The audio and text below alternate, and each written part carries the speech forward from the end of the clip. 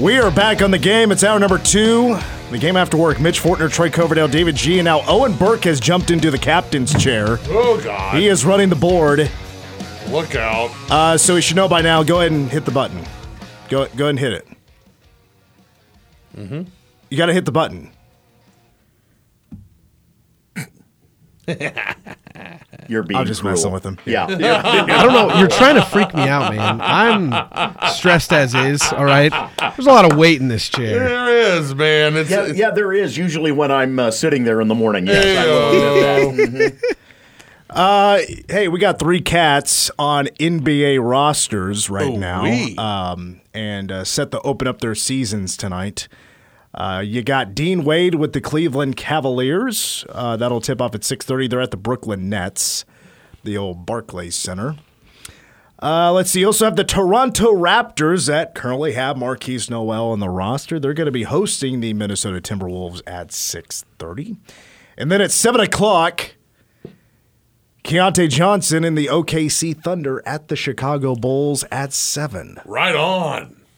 I'm excited to see Marquise play, really. And then Keontae, I think, like, if they just give him an opportunity. If he plays. Yeah. If they give him an opportunity, they're going to be happy they drafted him. Do you guys bet on the NBA? Oh, yeah. Did last night. Yeah. I was not I don't. not a happy camper with some of my Nuggets/Lakers as well. You were frustrated because you took the under. Uh-huh. Yeah. I took the under and the Nuggets to giving up 12.5. They won by like 11. You know, for somebody that doesn't follow the NBA, I should probably bet because I would probably crush you guys. Yeah, you probably would. I mean, I'm just – the amount of points that they can score in like 4 minutes is mind-boggling. It's really tough to watch a game. I took an under, and the minute it went into the second half, I go, why did I do that? I just – doom, doom, doom, boom, boom, boom, point after point over three after three after three. You're just like – college basketball unders are so easy. But well, it's like the Chiefs game against the Chargers. I mean, they had that big second quarter where they probably hit the over for the game in the first half. And then you look at the line, it's like, oh, this is a hot game. These offenses are moving now. Let's take whatever the over is. And then they score 7 points the rest of the way combined. I mean, I felt like I had an easy gimme last night. I had LeBron 4+ assists, Jokic 10+ rebounds, Jamal Murray over 2.5 threes, Anthony Davis 10+ rebounds. Oh, that's the one you missed? It was the 10+ rebounds because AD had 1 in the first half and finished with 8. He decided to sit on his... Owen, do you bet on sports? I do here and there. I try to keep it to a mild amount because I have an issue if I start doing it a lot. So I try to, once or twice a week, I try to keep it to a decent level. Well, welcome to the Degenerate Gambler Club. Yeah, I do have a group chat on Snapchat that's just Gamblers Anonymous, and it's like 30 guys. I don't know half of them, and everybody just sends their picks in there all the time. As I noted, there's a reason I only bet dimes. I work in radio, after all. Ooh, I got $1 on this game. Yeah, exactly. Ooh. Hey, you could sweat $1 bet. First, I'll sweat $5 bets all day. 5 to win 13, and I'm like, come on, baby, come on. Nothing. You get smoked. I'm going to probably just stick with blackjack. Yeah. That's a good game. Little skill involved, I get down with some blackjack. I was talking, Robert Lipson and I, man, if we recorded our conversations that we have before and after when we tape Robert's World for Power Cat Game Day. Yeah. It's a money-making podcast. Yeah, you guys kind of sitting there and chill, man. We do. We were talking earlier today about blackjack. Yeah. And we were just talking about gambling, and he was giving me some tips on, like, strategy and stuff and how I should bet. And I'm like, I bet a similar way, like, he's like just small increments. Once you win, you can raise your bets a little bit higher. And I was like, that's definitely one strategy I've used before. I've more used the strategy of, okay, I lost a $5 bet. Here's a $10 bet. Yeah. Lost a $10 bet. Here's a $20 bet. Yeah. It's actually worked out quite well for me in the past. I just don't play as often as I would like to. Yeah, I got a strategy. It's called cocktails. And it's also called let it ride, baby. And then you're like, all right, anybody calling an Uber? Or are we going back to I've done it one time where I went all in on one blackjack hand. It was about $200. I was like, Ooh. I'm up. Let's just see what happens. And it was single deck at Prairie Band, and it was a new deck. So they're like, all right, you got to cut it. Oh, man. I cut it. First card is a king. Second card, ace. What? I blackjacked. No way. On that hand. And the whole table's like clapping. Like everybody just bursts out in celebration. Everybody's clapping for me and stuff. I'm like, wow. Interesting. I've always heard people like, this. You see it in movies of like in craps. People are going nuts when you roll whatever. And dude, if you sit down at a blackjack table and everybody's playing the right way, it's a team game. It becomes a sure team game, is. and you start to root for people. Did you leave right after that? I played one more hand and then I left. Yeah. I finished the deck. It was a full table, so you only get 2 hands a deck since it's single deck. The little guy on your shoulder's like, come on, man. I lost $10 on that final hand. Of course you do do. it again. We can do it again. Just walk away. That's the hardest thing. Have you ever been on a heater that you just don't leave the table? Okay, so not me personally. I get waxed in blackjack, but I watched a family member of yours on such a heater that he was calling the cards. He was like, "Here comes paint." Of course, it was a queen. And he's like, "Here comes an 8," and bam, she flip over an 8, and everybody's like, "Oh my god!" And he was just like in the zone calling out cards. It was amazing. That same night, the video poker machine at the bar, it was just loose, baby, and paid out. We had like 15 guys at a bachelor party that paid out 12 of us at least $100. It was just boom, boom, boom, boom. We were on a hot streak. Next day, everybody lost. Sure, bad deal, bad. Well, I hope K-State, heading into this, what you could probably call actually a trap game against Houston, has the good luck on their side, especially when you're playing a couple of quarterbacks. And I've used this word actually. I used it on PowerCat Game Day. It was used last week with Curry Sexton using the word envy and how, I don't, and I'm sure a lot of people would not envy right now the decisions that are having to be made between Klieman Klein and Chris Klieman about what to do and how to strategize with the quarterbacks. This is not your typical 2-quarterback situation, especially with K-State's history of 2-quarterback situations. There's been multiple in the last 20 years that I can think of. And we rattled them off, I think, yesterday. And typically it's when you have 2 guys that probably aren't good enough to be the guy. Yeah. And so they're splitting time. One's got something to offer more than the others sometimes, or sometimes they both stink. But you got to put somebody out there. This is not that situation. As a matter of fact, Saturday was really good. It was really good with both guys. Will Howard did end up playing one more drive, and he ends up scoring more points on his drives than Avery. You could maybe call that a friendly competition. The back and forth alternating possessions is not the strategy I was expecting. If you're Will Howard, that's probably a strategy that doesn't make you the happiest of campers. And I talked about that yesterday, about how if you're Will Howard, you're probably a little TO'd that you're splitting time with a true freshman like that. But I've seen for those that are like, all right, you can't sustain this kind of strategy. You got to go with the guy sooner or later. I do hear that argument, right? But at the same time, I'm like, I don't know how you just go with one guy the rest of the year. I think going with the true freshman is a gamble, even though Avery's great. Avery is crazy talented. You don't just bench Will Howard like that.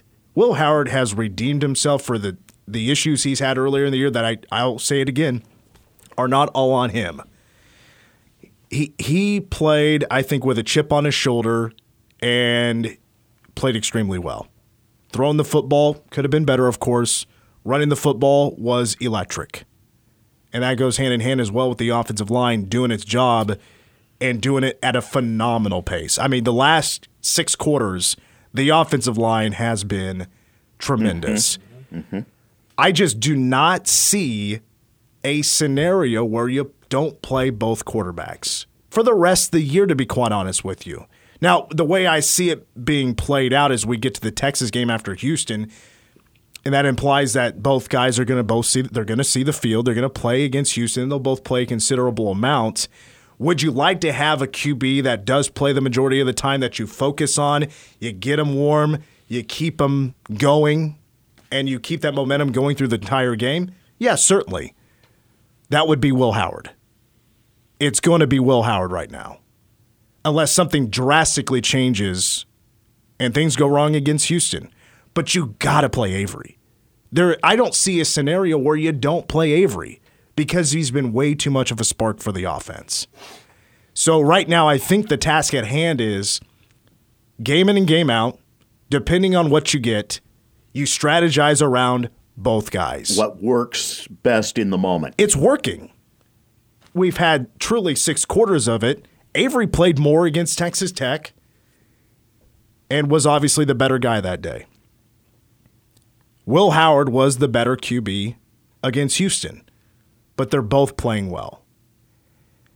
You meant against TCU. Against TCU. Yes, thank you for the correction. Sorry. You just don't want to confuse people going forward that you could time travel to Houston. But right now the coaches have to try to figure out, game in and game out, how to strategize for these future opponents. And it won't be most likely the same throughout. Like, if it is back and forth again against Houston, I could see that happening for this game, but after Houston, I doubt it.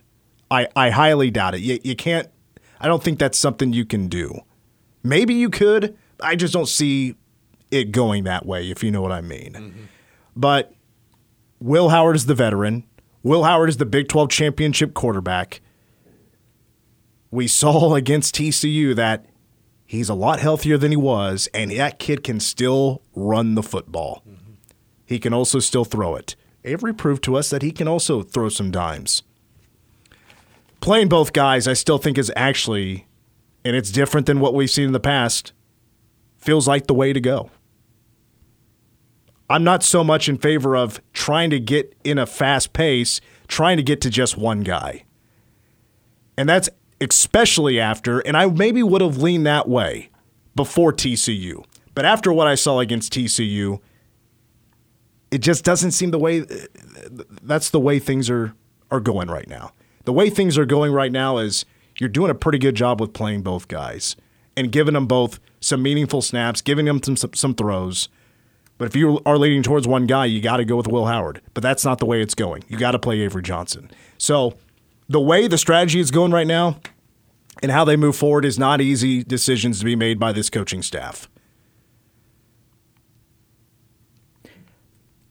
I'm with you in that the 2-quarterback system works, at least as they're looking at it.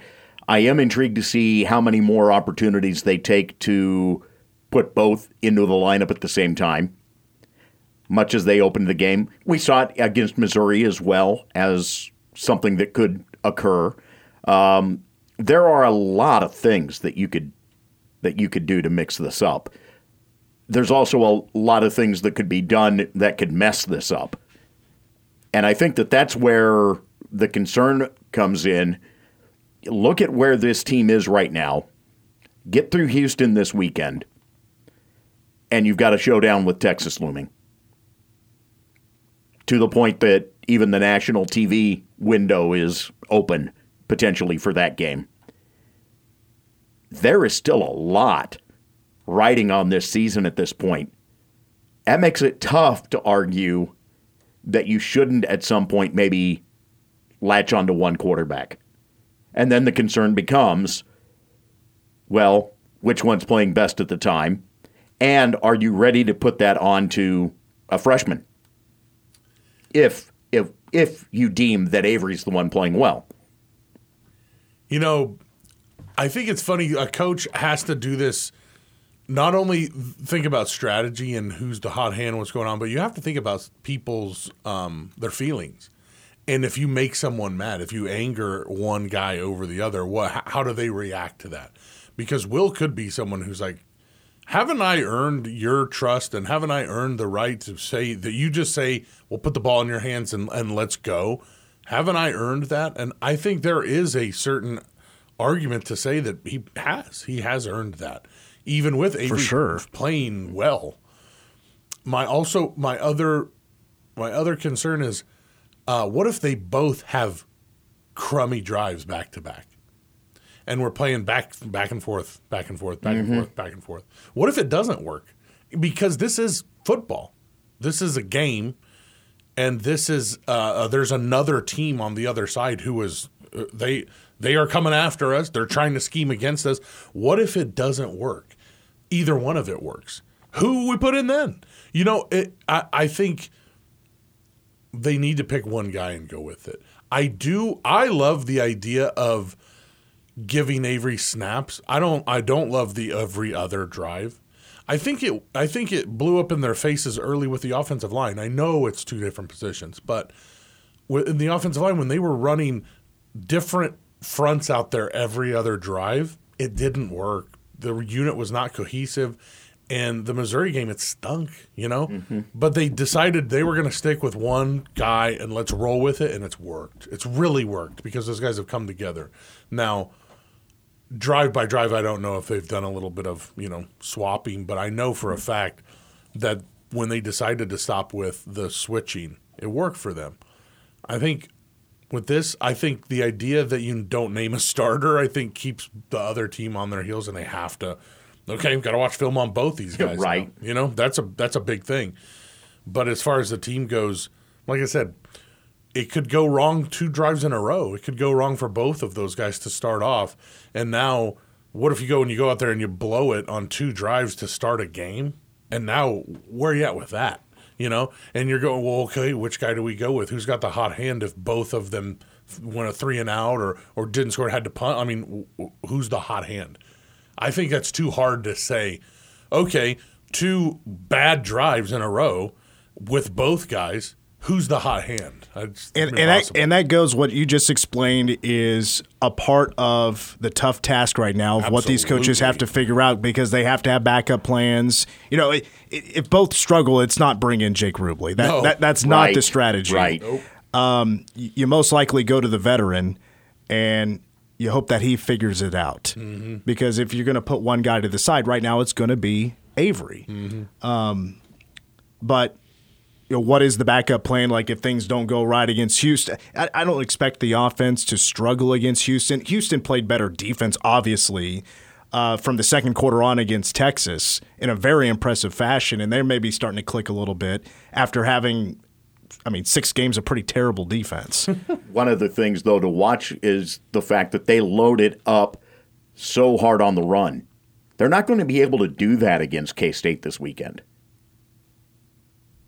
I love when we look at the other position back there, that running back position, and the ability to play who's got the hot hand with both of those guys. That's such a key for us. Mixing it up with the quarterbacks has opened up so much. It has. Having Jace Brown now being a reliable wide receiver as a true freshman has made me feel better about what the passing game can be. Right. And the connection that Avery's had with him and and Will is probably going to have with him. He had that touchdown pass. Mm-hmm. So there's just so many scenarios, so many possibilities, so many opportunities that you can play out.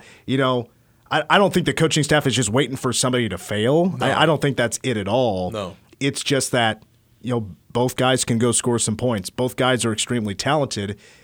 Avery is a faster runner. He just has more of those type of skills that he just has over Will. Mm-hmm. And that's why I'm like, well, Will is a general. He is a team leader that I think you have to absolutely have on the field, but you also can't keep Avery's talent off the field. And let's be perfectly honest, you want to see the development of Avery into that type of a leader. But for the moment, this remains Will's team as it pertains to that. Right. And does Will want to continue to share, give up some drives for Avery? I don't know. No, he doesn't. No. He doesn't. So sooner or later, does it get back to one QB? Probably. Right now, no. I at least I don't think so. But again, maybe the coaches come to a thought and come to a decision on Friday that is completely different than what we're thinking. That's the thing. So many scenarios to battle through that a decision will have to be made. The right one was made, at least from my perspective, against Houston. but is it the right, or against TCU, but is it the right for Houston? Who knows? Right. Just what game plan does Houston bring? I don't know. We'll find out on Saturday. Good luck to the coaching staff to try to figure all this out, because you want the best talent on the field. Well, two of your best talent is quarterbacks that probably don't want to be sharing time with each other. It's tough. Yep. So tough. Let's take a break. When we come back to Patrick Ngongba and about what this weekend means for K-State basketball when we come back.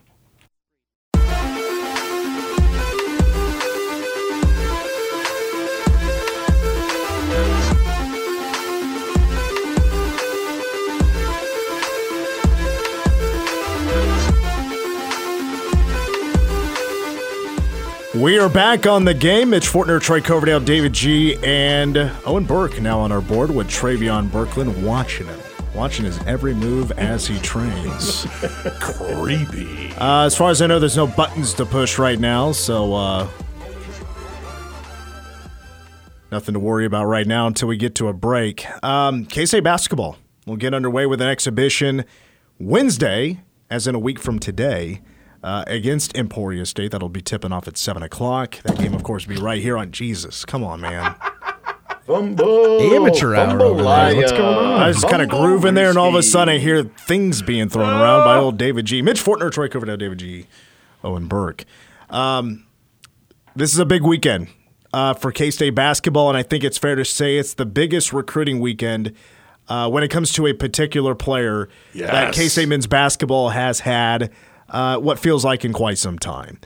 Just when it comes to the particular status of the player, how he's being recruited, the list of offers, and to our surprise, and this is pretty sweet, that this particular player is now down to 3 schools in his recruitment, and he's making that decision pretty soon. November 4th, to be exact, is when Patrick Ngongba, who is a 6'10 center from Virginia, is going to be making his decision. Now, we had Derek Young from K-State Online on the first hour. We did talk about him. And he mentioned that he's never seen a staff go after one particular recruit as heavily as K-State and staff have gone after Patrick Ngongba. This is a player they want really badly. Mm-hmm. This is a 5-star recruiting, according to ESPN. All the other sources have him a 4-star kid. Right now, K-State in the class of 2024 does have one player, that's David Castillo, who is a 4-star kid, top 50 recruit. Already a huge get. Already a solid start to the recruiting class for 2024. He's a point guard going right now to Sunrise Christian. He's a Bartlesville, Oklahoma kid, so he has transferred from Bartlesville and now playing for Sunrise Christian. And he already had an impressive offer, but what was great about that, K-State beat out KU. Yeah. K-State beat out KU, but with Patrick Ngongba, a bit of a different story. He had offers: Duke, UConn, Kentucky, Michigan, Kansas, Indiana, Syracuse, Texas, Notre Dame. All the Blue Bloods, most of the Blue Bloods east of Colorado wants this kid. Wow. K-State has been battling through these lists being narrowed down, and it's finally down to 3 between K-State, Kentucky, and Duke. 2 other programs that have done a pretty solid job of developing some bigs over their times. Yeah. The thing about Patrick, he has talked to these recruiting services, and he has said something that is very important to him when it comes to his recruitment, that is that he wants to go somewhere that is going to develop him for the next level. Mm-hmm. He is, no doubt about it, pro basketball NBA talent. He wants someone that's going to treat him like, he is the next level kid, will develop him and get him ready for that. Well, what we learned during Big 12 Media Day is that K-State is going to be making a pretty big adjustment to their offense, and they're going 5 out. That is an NBA type of offense. It's an NBA type of offense that is I mean, that's where they're going these days, and that's how big men are playing now, stretching the floor. Everybody will start out wide. Yes. They can run so many things through that. A lot of possibilities out of a 5-out offense. But that's what bigs are looking for these days. They want to be developed in a 5-out offense. Well, that's where they're going now, and specifically, K-State wants to recruit the top big men in the country with this kind of offense. That's what they're looking for. So K-State is making those adjustments to recruit the big man so they can land them, develop them, and get them ready for the next level. Mm-hmm. We just saw that this staff was in Virginia looking at him. Mm-hmm. They went as a whole staff. And that's the thing. They have been recruiting him as a whole staff. Wherever he's playing, the boys are going to be there to see him play. Yeah. If they don't land him, I'm not talking about moral victories here, but if it doesn't happen, at least they're in the conversation with the rest of the big boys that they are fully established now. They are going after the top talent in the nation, and that's exactly what we've been looking for as a fan base. A staff that'll go after the best talent in the country, that'll give them the opportunity to go win a national championship. Mm-hmm. That's how you got to get it done. You got to go after the best talent in the nation. That's why this weekend is so important to K-State hoops. All the work that the Wildcats and this staff have put in to recruit Patrick Ngongba will culminate with this visit and will culminate on November 4th when he makes his decision. Now, I've never been one to follow recruiting. I'm just all about, you can go after these guys, you can go after this, that's great. I'm all about what do they do when they actually get here? How do they develop? But obviously this isn't just your normal recruit. Right. I mean, we're talking about a 5-star kid. Those have not been around this program too many times. It's honestly something we're not even used to. Mm-hmm. Having a 5-star kid in town to visit, not too used to it. So the opportunity to have one of the biggest recruits ever commit to K-State is a big possibility coming up on November 4th. So like D.Y. said, you see him around town, you see him at the game Saturday against Houston. It's like when David Casillo, I can't remember what game it was, but he visited a game. The student body was well aware of who this kid was. Mm-hmm. And they were chanting his name. They let him know that they love him and he should come to K-State. That's the love we need to show Patrick Ngongba when he rolls into Bill Snyder Family Stadium to check out the game Saturday against Houston. Show him the love. Show him that you want him to come to K-State. Yeah. Because we can also be a big part of this. Yeah.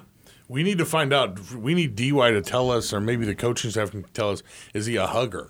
Because then you just roll up and hug him and be like, hey, we love you, big dog. You need to show up here. Find out. I am so excited. I know you can't jump the gun, but put him on the roster and then just how massive this team is going to be in the next few years is awesome. I mean, long, a lot of length, very athletic, superstars. I can't wait.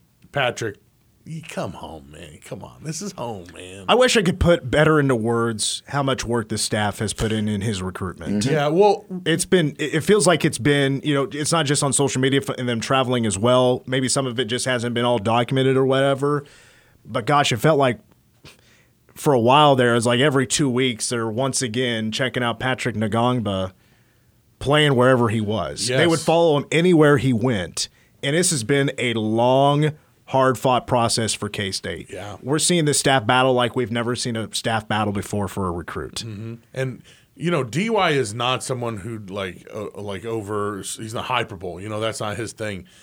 And it took him how long to answer the question of, have you ever seen this? A coaching staff go after a kid like this here especially, and he said no in a 0.2 seconds. I mean, that is the recruiting guy who's like, listen, they are really after this guy. I cannot wait. All right, guys, I'm out of here. I'm heading over to Manhattan High School. The rest of these dudes take over next. A Troy #2 song of the day and Ask Us Anything is all coming up. Go Cats.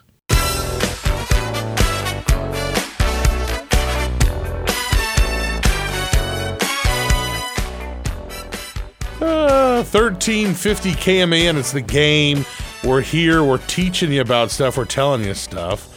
Would you rather Wednesday? Would you rather be in a fight club that meets once a month or a book club that meets every day? Oh, man.